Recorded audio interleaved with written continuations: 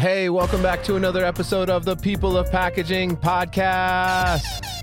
Hey, I'm your host, Adam Peak. You can find me on TikTok at Packaging Pastor.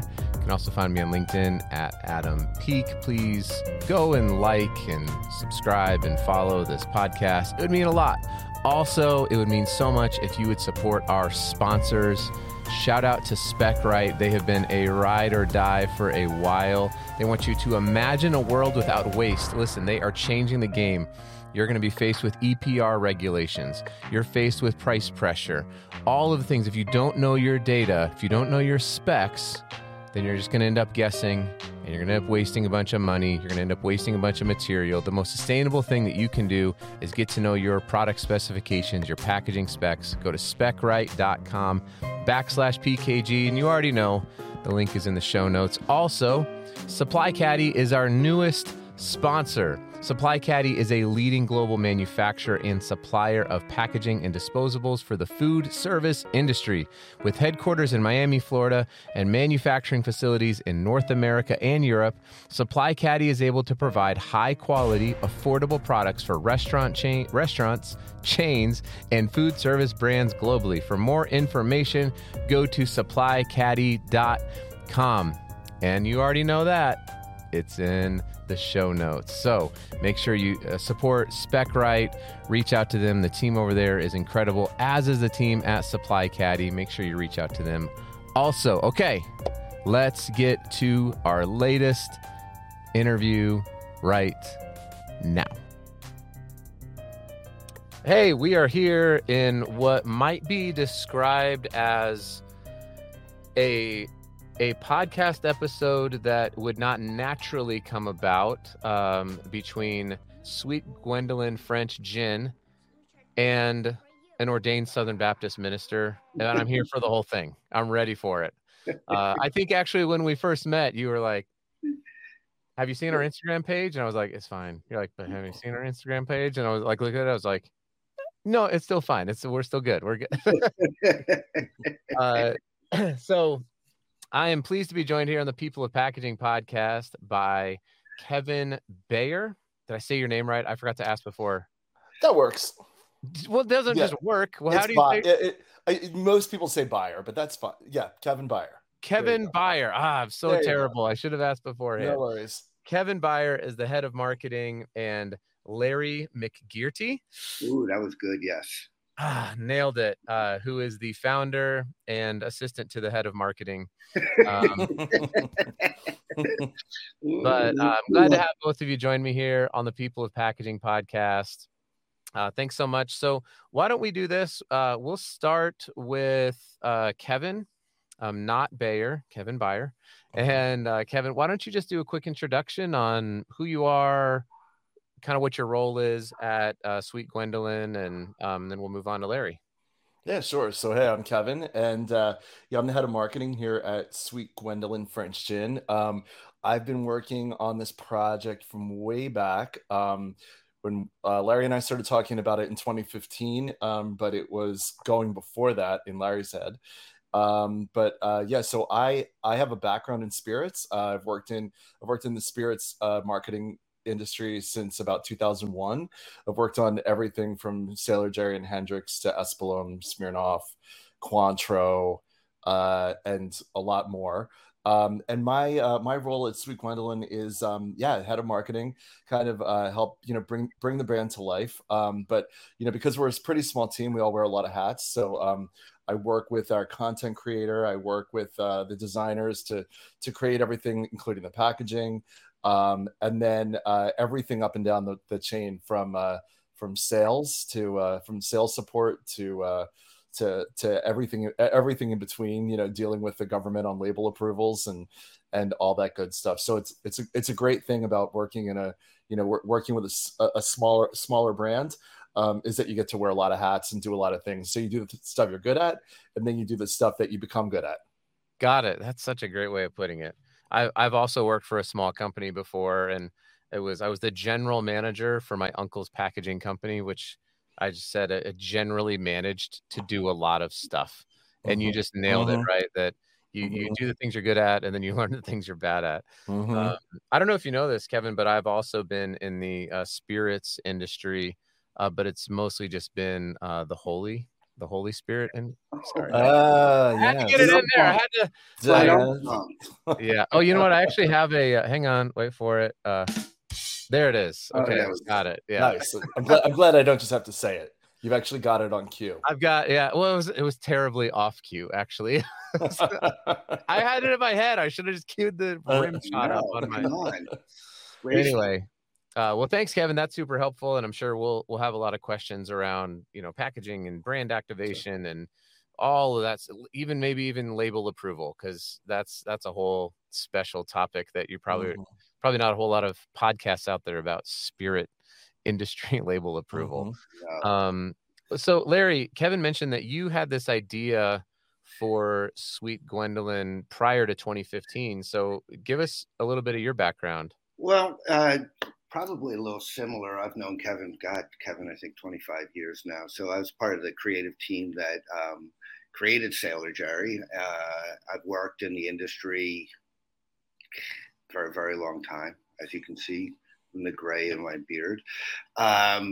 Worked with Campari, Proximo, and mostly on the advertising, creative side to help people bring their brands together. So this was always in the back of my head. I've been collecting the artwork that you see on the bottle from John Willie Bazaar magazine for 35 plus years, and always thought that there was a place for this as a product, whether in clothing or as a spirit or as a perfume, and because of my background, I've owned a couple of bars and I had a clothing. There was a lot of things that came together, but working in the spirits industry seemed like a perfect place for us to sort of, create a brand that would delight and bewitch, as we say on the label. Love it. I love it. So I have a question about I want to get to the packaging, all this stuff, right? Yeah. But so it says Sweet Gwendoline French gin. Yes. So pretend like I don't know anything about gin. Well, you don't have to pretend. I don't know much about gin. I'll explain it to you. What's that? I'll explain it to you. Don't worry. Please do. Yeah, that would be awesome. I would love to hear about the adjective, like why French gin, and what makes it different from, like, is there like Polish gin? I don't know. Yeah, gin, there's gin all over the world, quite frankly.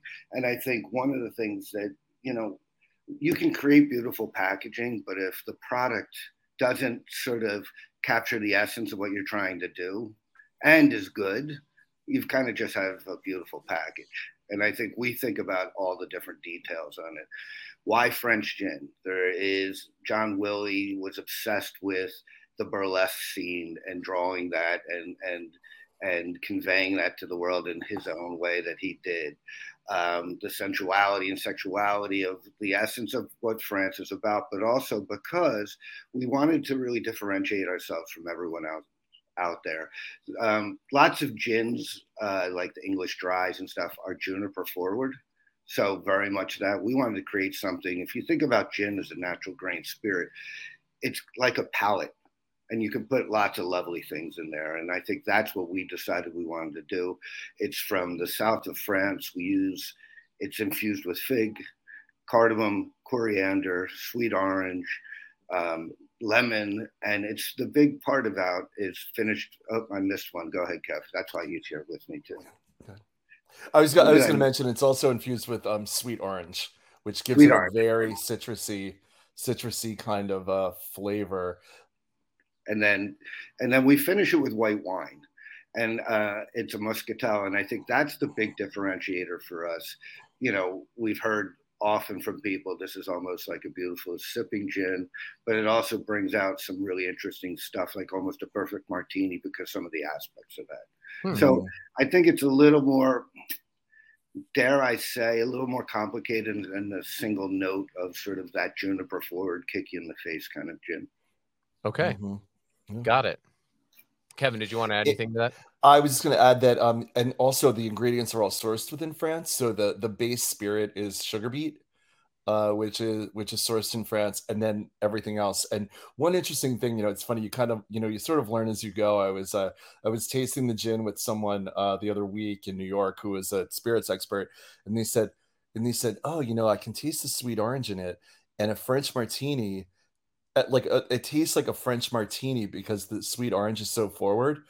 And it was a great point that we took. So it was sort of interesting. We've been talking about it for a long time. We're saying, oh, it's the perfect martini, and hadn't really articulated exactly why it is. And then someone else kind of brought up that, like, oh, the traditional French martini it is sweet orange forward, and that's what makes it here. So it's really nice, and very drinkable and very French That's in cool. its complexity. I'm looking forward to trying some at some point in time. I'm not sure where in Salt Lake City, Utah, I could procure it.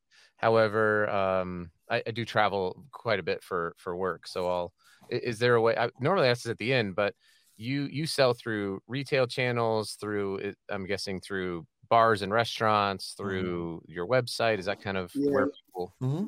We have a pretty good national footprint. Right now, we're at Total Wine and Spirits. They just picked us up nationally in 19 states, Kevin. 19. Right, 28 different stores. So yeah, you should be able to find us. We also sell direct to consumers through our website. Okay. So yeah, please, we'll try to get you a bottle. Awesome, I love it. Okay, so it's actually a nice segue, Kevin, into the complexity that I mean, for both of you, right? But as the head of marketing and as the person that's doing a lot of the heavy lifting on the packaging, I've always been curious, how do you really deliver on that brand promise? Like, Larry has this vision for it, and he's been collecting all these different pieces of artwork, and now you have to it's not good enough to just have a really killer label like maybe it was at one point in time. Now it has to be consistent and follow all the way through, from the digital experience to the website, to Instagram, to, I don't know if you're on TikTok or whatever it is. And then also you still have to deliver at the retail level, and packaging plays a role in all of that. So I would love to just kind of walk through what is that like in 2023 as opposed to 2015 maybe. Mm-hmm. Yeah, so one of the things that you're right. Yeah, you can have a beautiful bottle and no one looks at it. But the thing that we've done is we've really emphasized our digital presence and our and partnerships. So starting there, we really spent a lot of time working Instagram, kind of conveying our brand values, the packaging, partnerships, people like finding people who are like us, whether it's in the lifestyle community or if it's in the cocktail community, and really kind of stoking those flames. One of the biggest successes we had is that in sort of conveying the entire experience, and we did some launch events last year in New York, LA, Chicago, and at Tales of the Cocktail. And what we did was that we created this tasting experience. So, we'd pick people out of the crowd at the events. Maybe there'd be a couple hundred, 100 people there or 150 people there. And we pick some people out of the crowd and we take them into a back room and blindfold them and then do this tasting experience with them. And it was so powerful. And it was such a powerful tool to get people to appreciate everything about the product, from the branding and the packaging to the taste, the taste on its own to the cocktail. But it was very much a heavy lift because you needed people, you needed like 5 people working this event, which is not scalable across the country. So what we did is we started to roll out further, was that we created this sensory experience we call it the Salon of Delights.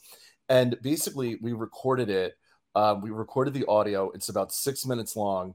And we go and we do these tasting events in bars. Sometimes we schedule them and sometimes we don't. We just started rolling it out in April in New York, Chicago, and LA, and then coming to more markets.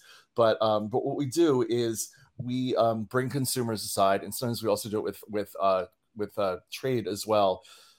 We have the blindfolds, we put the headphones on them, and we basically run the tasting experience off of, it's pre-recorded, and it's great. It's very short.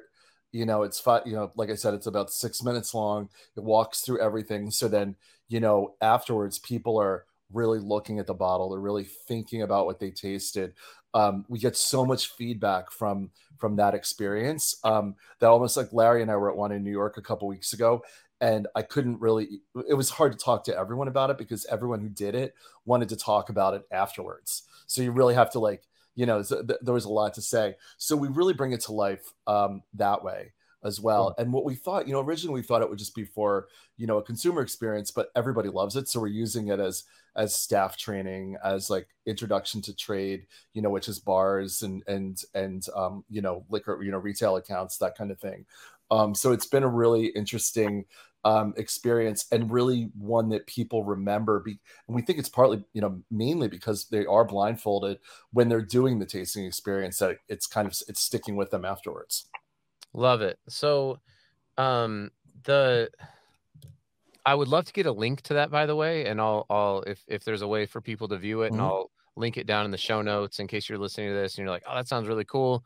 I want to check it out. Then don't worry about having to, like, write all this stuff down. Most people listen to podcasts like in the car or, you know, doing something like that. So, um, that would be great. Larry, question for you. So Yeah. you jump into this, you're going to get started. You've got this idea. You're going to go. Was there anything about the development of the brand around specifically packaging that either surprised you or frustrated you, that you were like, I had no idea that X was going to be so hard around packaging when I was going to start this company? Well, I think you have a great idea in your head, and then you have to bring in a lot of people to help bring that idea. So when I designed the bottle, I wanted to make sure that it had sort of a historical past to it, but could be sort of accepted in a modern way. So if you look at the bottle, it was, I found, I was in Paris with my sister, and I found this like 1940s perfume bottle that had the facets in it.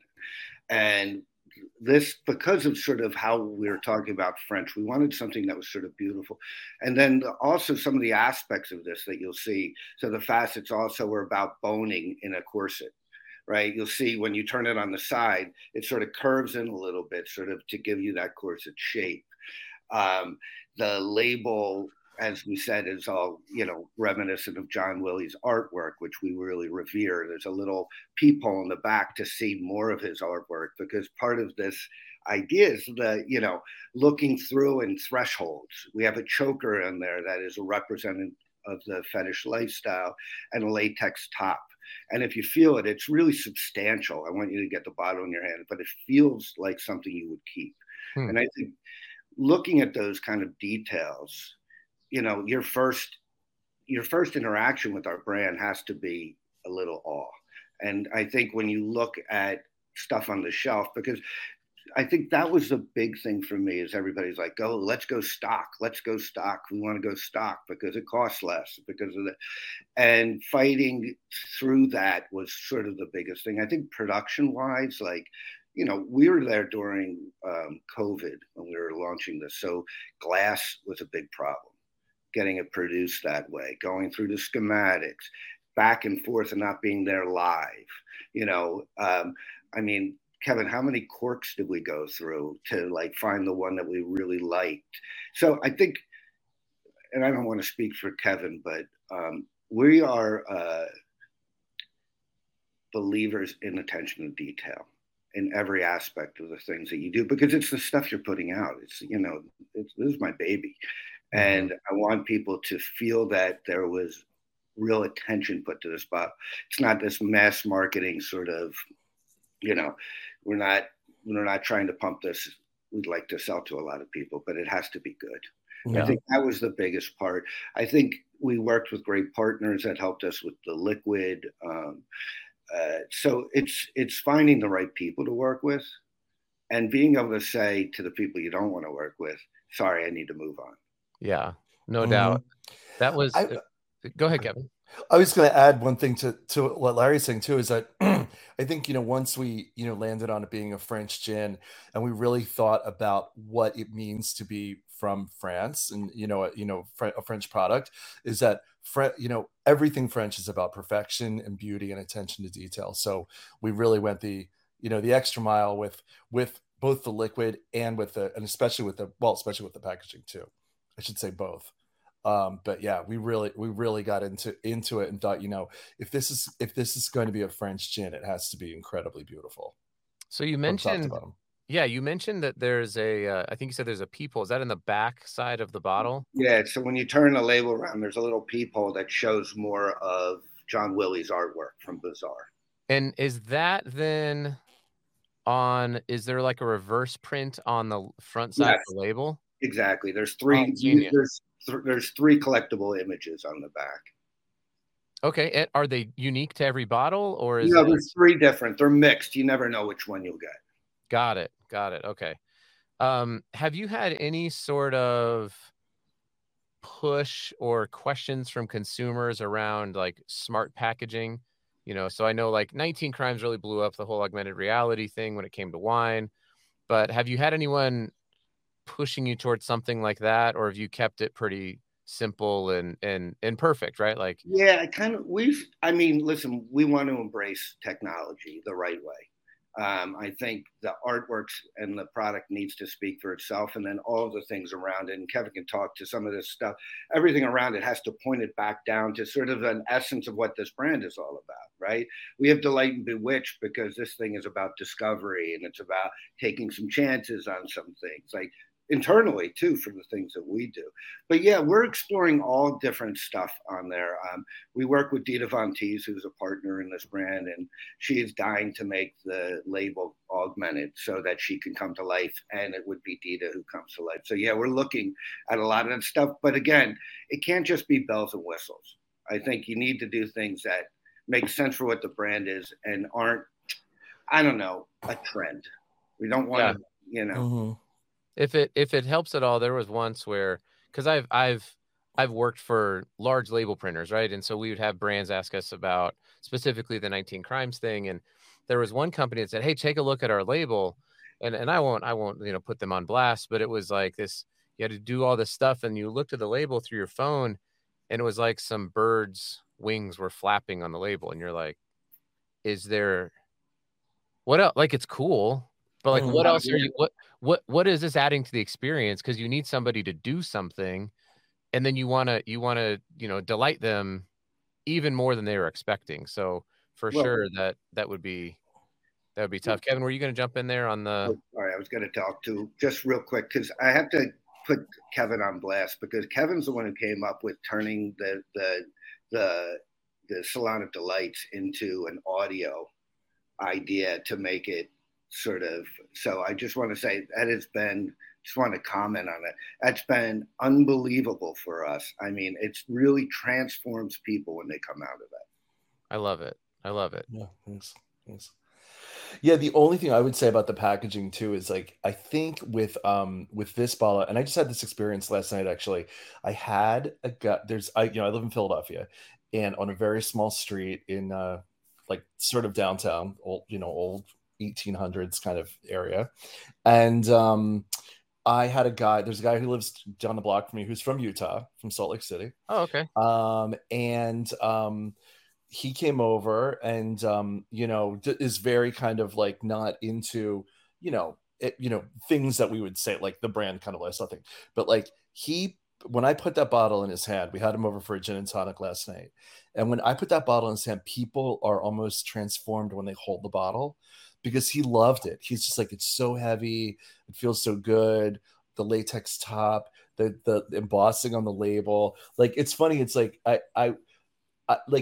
people kind of fall away a little bit when they touch it. I'm not like giving ourselves kudos. It's just, it's great because people just go crazy about it and they just love it, and they sit there and they look. He looked at it forever, and like and I think it also like brings out other, like he's like a really nice, very innocent kind of guy, and it kind of brings out like a naughty side in him, which was funny, which I'd never seen before. He's like, "Ooh, what's this? Who's this on the front?" And he wanted to know the whole story. So, he was very interested in it. But also as the not to add on, but like as a person who receives all the info at emails. When you email sweetgwendolinefrenchgin.com info at, it's me. And the most questions we get are no one's asked about the packaging, and no one's asked about it, like changing, doing anything different in person. People always ask when it's coming to their country. We get so many inquiries from France, Germany, and the UK. It's crazy. I have like a standard response now almost, which is we hope to be there in 2024. So. Wait, so you don't sell French gin in France? Not yet. It's a different. Not yet. All right. No, and we've gotten some. That's where we've gotten a little flack. It's interesting, Adam, because you asked about some of the bottling stuff. So in Europe, you need to sell. It's a different bottle. We sell a 750. They need a 700. So we're in the process right now of producing a new bottle for Europe. So that's one of the little bit of holdups. Got it. It's always packaging. It is. Think about it, but there's always something with. That is one thing I never thought of, I gotta say. Yeah. I mean, people just don't, there's different regulations for different countries, for the EU versus the US. And then like we even talked about the getting different labels approved, and sometimes a state might go rogue, and you almost have to like default to the lowest common denominator, whether it's food or beverage or liquor or whatever. It's a whole situation that I am still and will continue to be surprised at how complex it is just to navigate something as simple as a generic statement on a gin label that by and large nobody reads. But if you get it wrong, it can be a pretty hefty penalty. Yeah. So Definitely. yeah, that's crazy. Well, we could fill a whole podcast with that discussion. What's that? We could fill a whole podcast with that discussion. Well, then we should do that on the second installment when you launch in France, because we're up here at the end. It's the end of the podcast. The 20-25 minutes goes quick. So you mentioned that the website is sweetgwendolinefrenchgin.com. And like I said, that'll be tagged down here. They can go check that out. Your Instagram page, I'll have that down in the show notes. The Salon of Delights, which sounds intriguing. I really am excited to see this bottle, right? I mean, normally I do an episode and I've already like experienced the packaging, so I'm excited to experience the bottle and see what my fellow Utahian in Philly is so excited about. Oh, cool! All right. I'll have to get you'll have to get a bottle because we're converting you. You'll be transformed. I will. I am actually, right after this interview is done recording, I'm getting in a car and driving to Las Vegas. So we're in Vegas. I would guess that would be a place that you might be. Yeah. So maybe I can pick one up there and bring it back. Our next big market too. Yeah. Perfect. Well, Kevin and Larry, is there any way that, did I miss anything? People reach out to you individually, obviously info at sweetgwendolinefrenchgin.com. And you got Kevin, you got the head of marketing. Yep. So. It'll be me behind the email. I love it. I love it. Well, both of you, thanks so much for coming on the podcast, and I'm excited to see where your brand keeps growing and evolving and trying. I'm gonna go try some of your gin this weekend, so great. I'm excited for it. Thanks so much, Adam. Awesome. Yeah. Thanks, Adam. Thank you both. Have a good one. Take care. Hey, congrats. You made it to the end of the podcast. If you're looking for more great podcast material in the packaging industry, please check out Sustainable Packaging with Corey Connors and the newly redesigned Package Unboxed with Avelio Matos. Go find them wherever you listened to this podcast. Thanks, everybody.